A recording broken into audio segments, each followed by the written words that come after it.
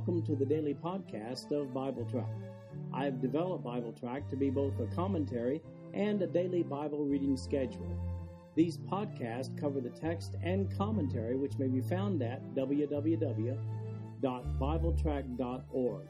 So, for those who have a busy schedule but do have time to listen to the Bible being read, this podcast is for you. At the end of 1 year, you will have gone completely through the Bible. Today in our reading, we continue with the chronological order of the Gospels, and we'll be looking at all four Gospels today as we look at the night preceding the crucifixion. The trials went through the night. We looked at the first three in last week's last reading on the New Testament, which was 4 days ago. And today we'll be looking at those last three trials. So these trials, as I mentioned, were illegal, and these trials take place in Jerusalem throughout the night on Nisan 14, which is the Passover day. We'll be looking at Matthew chapter 27, verses 2 through 30, Mark chapter 15, verses 1 through 19, Luke chapter 23, verses 1 through 25, and John chapter 18, beginning with verse 28, down through chapter 19, verse 3. As I mentioned, all of these passages deal with the trials that preceded the crucifixion. That brings us to trial number 4, when they take Jesus to Pilate, in Matthew chapter 27, verse 2, Mark 15:1, Luke 23:1, and John 18:28. Matthew 27:2. And when they had bound him, they led him away and delivered him to Pontius Pilate the governor. Now Mark 15, verse 1. And straightway in the morning the chief priest held a consultation with the elders and scribes and the whole council, and bound Jesus and carried him away and delivered him to Pilate. Now Luke 23:1. And the whole multitude of them arose and led him unto Pilate. And then finally John 18, verse 28. Then led they Jesus from Caiaphas into the hall of judgment, and it was early, and they themselves went not into the judgment hall, lest they should be defiled, but that they might eat the Passover. Now, one might get the impression that all of Jerusalem turned out at this point to accuse Jesus from Luke chapter 23, verse 1, where it says, And the whole multitude of them arose and led him unto Pilate. However, we notice from the Matthew and Mark accounts that the of them in Luke chapter 23, verse 1 was actually just the Jewish leaders and their loyal followers. Keep in mind, this appearance before Pilate takes place just after dawn, 6:30 a.m. or so. Jesus had already made 3 appearances for judgment throughout this night. These Jewish leaders knew that they had a lot to do under the cover of night before the Jewish populace would begin their day. Most Jews would have been completely unaware of the sinister acts of their leaders at this early hour. Now, John mentions the Passover observance plans of some of the Jewish leaders that prevented them from entering the judgment hall where Pilate was passing judgment on Jesus. But wait a minute. Didn't Jesus and his disciples already observe the Passover the night before? Well, it would appear that there was a difference of practice regarding the proper day to celebrate the Passover supper as early as the 1st century on Nisan 14 or Nisan 15. Today, Jews celebrate Passover on Nisan 15, even though Leviticus 23:5 says, In the 14th day of the first month, at even is the Lord's Passover. The first day of the first month is Nisan. Now, if you want to see some clarification on that, I've written an article entitled, What is the Correct Day to Observe the Passover? And you can find that under the topics section of BibleTrack.org. Now, only Matthew covers this next subject. What about Judas in Matthew chapter 27, verses 3 through 10? Verse 3. Then Judas, which had betrayed him, when he saw that he was condemned, repented himself, and brought again the 30 pieces of silver to the chief priest and elders, saying, I have sinned in that I have betrayed the innocent blood. And they said, What is that to us? See thou to that. And he cast down the pieces of silver in the temple and departed and went and hanged himself. And the chief priest took the silver pieces and said, It is not lawful for to put them into the treasury, because it is the price of blood. And they took counsel and bought with them the potter's field to bury strangers in. Wherefore that field was called the field of blood unto this day. Then was fulfilled that which was spoken by Jeremiah the prophet, saying, And they took the 30 pieces of silver, the price of him that was valued, whom they of the children of Israel did value, and gave them for the potter's field, as the Lord appointed me. Now, only Matthew here deals with the remorse of Judas and his resulting demise. The word translated repented in the King James Version in verse 3 is not the usual word for repent. This word is melomai. It's only used 5 times in the New Testament, and it holds the connotation of remorse or regret. Now, the common words for repent, the verb form metanoeo, and repentance, the noun form metanoia, they're used 58 times in the New Testament, and those words mean a change of mind or attitude. So, using the word melomai, Judas regretted having done what he did. However, this remorse did not constitute salvation. Keep in mind the words of Jesus in John chapter 6, verse 70 regarding Judas. Here's what he said.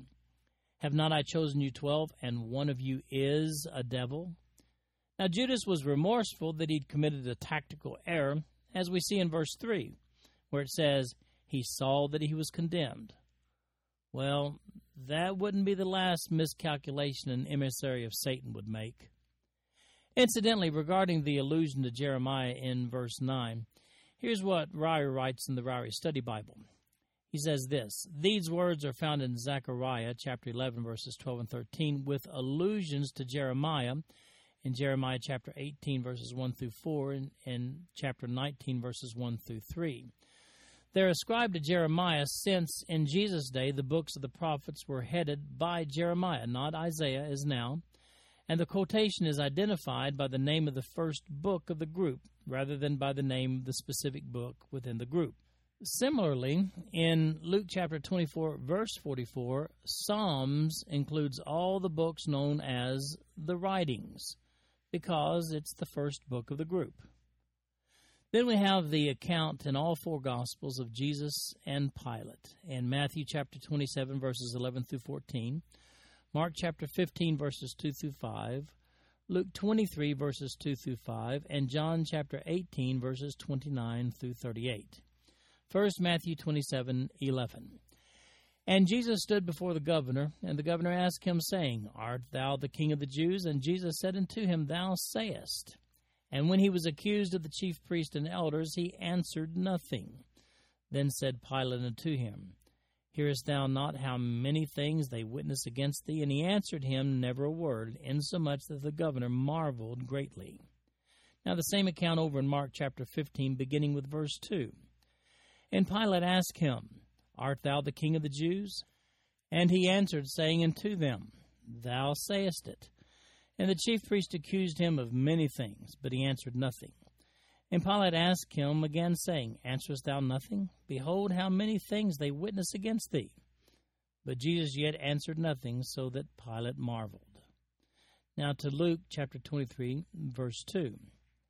And they began to accuse him, saying, We found this fellow perverting the nation, and forbidding to give tribute to Caesar, saying that he himself is Christ, a king. And Pilate asked him, saying, Art thou the King of the Jews? And he answered him and said, Thou sayest it. Then said Pilate to the chief priest and to the people, I find no fault in this man. And they were the more fierce, saying, He stirreth up the people, teaching throughout all Jewry, beginning from Galilee to this place. Now, John gives a more expanded account of this occasion, beginning with John chapter 18, verse 29. Pilate then went out unto them and said, What accusation bring ye against this man? They answered and said unto him, If he were not a malefactor, we would not have delivered him up unto thee. Then said Pilate unto them, Take ye him and judge him according to your law. The Jews therefore said unto him, It is not lawful for us to put any man to death, that the saying of Jesus might be fulfilled which he spake, signifying what death he should die. Then Pilate entered into the kingdom hall again, and called Jesus, and said unto him, Art thou the King of the Jews? Jesus answered him, Sayest thou this thing of thyself, or did others tell it thee of me? Pilate answered, Am I a Jew?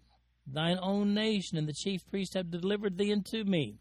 What hast thou done? Jesus answered, My kingdom is not of this world. If my kingdom were of this world, then would my servants fight, that I should not be delivered to the Jews. But now is my kingdom not from hence. Pilate therefore said unto him, Art thou a king then? Jesus answered, Thou sayest that I am a king. To this end was I born, and for this cause came I into the world, that I should bear witness unto the truth. Every one that is of the truth heareth my voice. Pilate saith unto him, What is truth? And when he had said this, he went out again unto the Jews, and saith unto them, I find in him no fault at all. Now, you can see here that Pilate wants no part of this. He suggests that they take him back and give him a Jewish trial. Not good enough. Look at verse 31. It says, The Jews therefore said unto him, It is not lawful for us to put any man to death. Interestingly enough, if the Jews had executed Jesus, it would have been done illegally by stoning. However, Roman execution is done on a cross. Look at John 18:32. It says that the saying of Jesus might be fulfilled, which he spake, signifying what death he should die. Jesus had already prophesied in John 3:14 and again in John chapter 12, verses 31 through 33, that he'd die on a cross. An impossible scenario had the Jews succeeded on those occasions when they sought to kill Jesus. The charge vocalized by the Jewish leadership to Pilate is found in verse 2. It says, And they began to accuse him, saying, We found this fellow perverting the nation and forbidding to give tribute to Caesar, saying that he himself is Christ a king. While the first 2 points of the accusation were not true, obviously the 3-point charge is designed to make Jesus a Roman security threat so that Pilate cannot simply dismiss Jesus.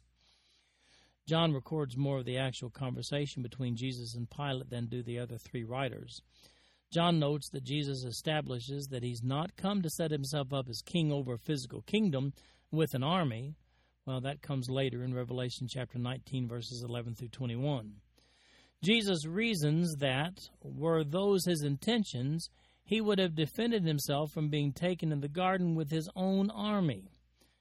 Pilate is convinced that Jesus isn't guilty of a conspiracy to overthrow the Roman government, as the Jewish leaders claim.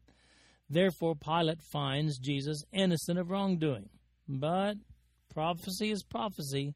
Jesus must die on a cross. Another motivation for these wicked Jewish leaders here is the plausible deniability in the eyes of the common Jewish folks who had embraced the ministry of Jesus. You'll recall that the point of Jesus' betrayal was to capture Jesus in private, not while he was teaching during the day among the people. That was Judas' deal with the Jewish leaders, a private capture. All the Jewish trials were done during the night while the Jewish people slept. Obviously, the reasoning of the Jewish leaders involved the people waking up on Passover Day and seeing Jesus being crucified by Romans, not by Jews. One can safely recognize that those bad old Romans were actually to be the culprits here. Most people would never realize that their Jewish leaders had been the ones who orchestrated the whole ordeal. And that brings us to trial number 5 in front of Herod Antipas. In verse 6 of Luke chapter 23, we find the following. This is trial number 5, by the way. When Pilate heard of Galilee, he asked whether the man were a Galilean. And as soon as he knew that he belonged into Herod's jurisdiction, he sent to him to Herod, who himself also was at Jerusalem at that time. And when Herod saw Jesus, he was exceeding glad, for he was desirous to see him of a long season, because he had heard many things of him, and he hoped to have seen some miracle done by him. Then he questioned with him in many words, but he answered him nothing. And the chief priests and scribes stood and vehemently accused him. And Herod with his men of war set him at naught, and mocked him, and arrayed him in a gorgeous robe, and sent him again to Pilate. And the same day Pilate and Herod were made friends together, for before they were at enmity between themselves. And Pilate, when he had called together the chief priests and the rulers of the people, said unto them, Ye have brought this man unto me as one that perverteth the people, and, behold, I have examined him before you, have found no fault in this man touching those things whereof ye accuse him. No, nor yet Herod, for I sent you to him, and lo, nothing worthy of death is done unto him. I will therefore chastise him and release him. Now, in the chronology here, Pilate discovers that Jesus is from Galilee and sees a possible opportunity to pass the problem off to Herod Antipas, who was the governor of that region, and just happens to be in Jerusalem at this time, apparently for the Passover feast. Only Luke records this incident.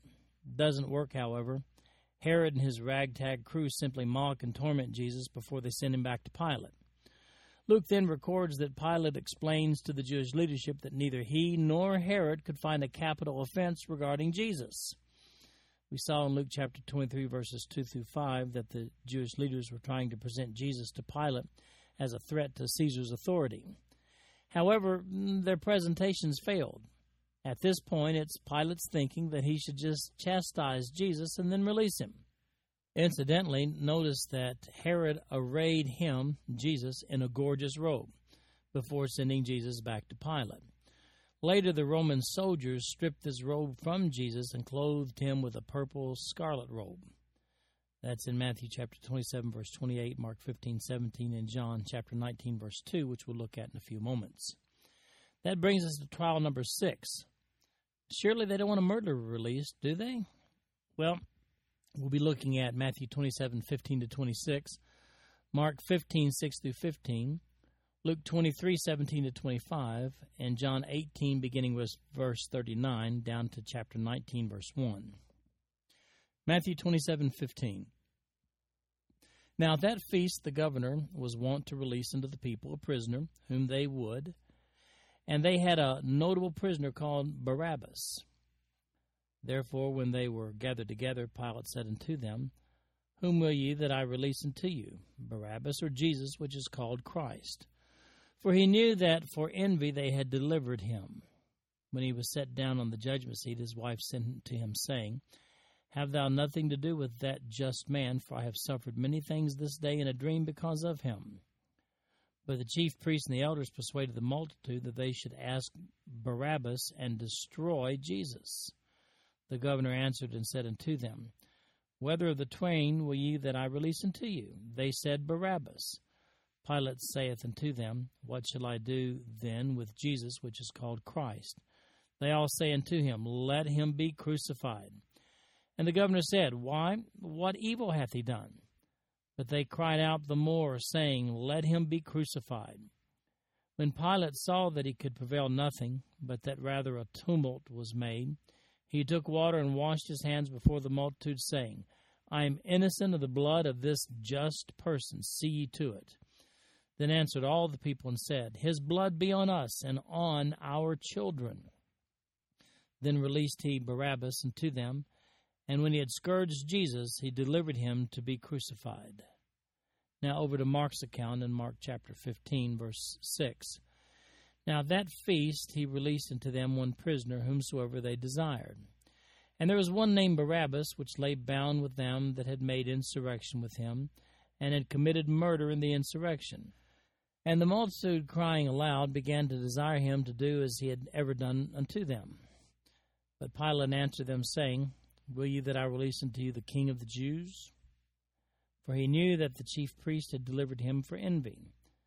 But the chief priest moved the people that he should rather release Barabbas unto them. And Pilate answered and said again unto them, What will ye then that I shall do unto him whom ye call the King of the Jews? And they cried again, Crucify him. Then Pilate said unto them, Why, what evil hath he done? And they cried out the more exceedingly, Crucify him. And so Pilate, willing to content the people, released Barabbas unto them, and delivered Jesus, when he had scourged him, to be crucified. Now over to Luke's account in Luke chapter 23, beginning with verse 17. For of necessity he must release one unto them at the feast. And they cried out all at once, saying, Away with this man, and release unto us Barabbas, who for a certain sedition made in the city, and for murder was cast into prison. Pilate therefore, willing to release Jesus, spake again to them, but they cried, saying, Crucify him, crucify him. And he said unto them the third time, Why, what evil hath he done? I have found no cause of death in him. I will therefore chastise him, and let him go. And they were instant with loud voices, requiring that he might be crucified. And the voices of them and of the chief priests prevailed, and Pilate gave sentence that it should be as they required. And he released unto them him that for sedition and murder was cast into prison, whom they had desired, but he delivered Jesus to their will. Now, John only gives this 3 verses, beginning with John 18:39 and down through verse 40, and then to chapter 19, verse 1. Verse 39, But ye have a custom that I should release unto you one at the Passover. Will ye therefore that I release unto you the King of the Jews? Then cried they all again, saying, Not this man, but Barabbas. Now Barabbas was a robber. Then Pilate therefore took Jesus and scourged him. Now keep in mind here, the crowd had been transported from the Sanhedrin to Pilate. As a matter of fact, Matthew tells us in verse 18 that Pilate is aware that the real issue here is envy on the part of these Jewish leaders. However, when given the choice between the release of Jesus or the murderer Barabbas, Pilate's certain they'll call for the release of Jesus over a murderer. Wrong. There's no morality with these Jewish leaders. Barabbas only threatens their lives, not their livelihoods. Only Matthew records that Pilate's wife weighs in on the controversy. She's had a dream. Pilate, just step away, she says. Who do I satisfy, my wife or these angry Jews? To whom do I listen? That's when Pilate does the infamous hand-washing thing.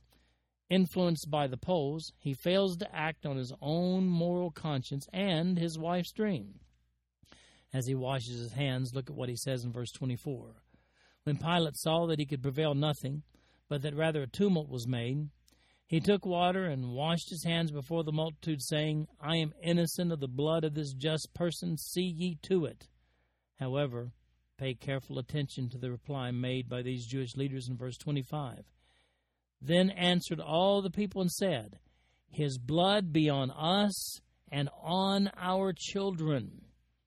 Matthew, Mark, and John then record that Jesus was scourged.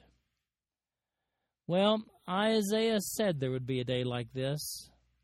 We'll be looking now at Matthew chapter 27, verses 27 to 30, Mark chapter 15, verses 16 through 19, and John chapter 19, verses 2 and 3. First to Matthew 27, verse 27. Then the soldiers of the governor took Jesus into the common hall and gathered unto him the whole band of soldiers. And they stripped him and put on him a scarlet robe. And when they had planted a crown of thorns, they put it on his head, and a reed in his right hand. And they bowed the knee before him and mocked him, saying, Hail, King of the Jews! And they spit upon him and took the reed and smote him on the head. Now over to Mark chapter 15, verse 16. And the soldiers led him away into the hall called Praetorium, and they called together the whole band. And they clothed him with purple, and platted a crown of thorns, and put it about his head, and began to salute him, Hail, King of the Jews! And they smote him on the head with a reed, and did spit upon him, and bowing their knees, worshipped him. And finally, John writes about this in John chapter 19, verses 2 and 3.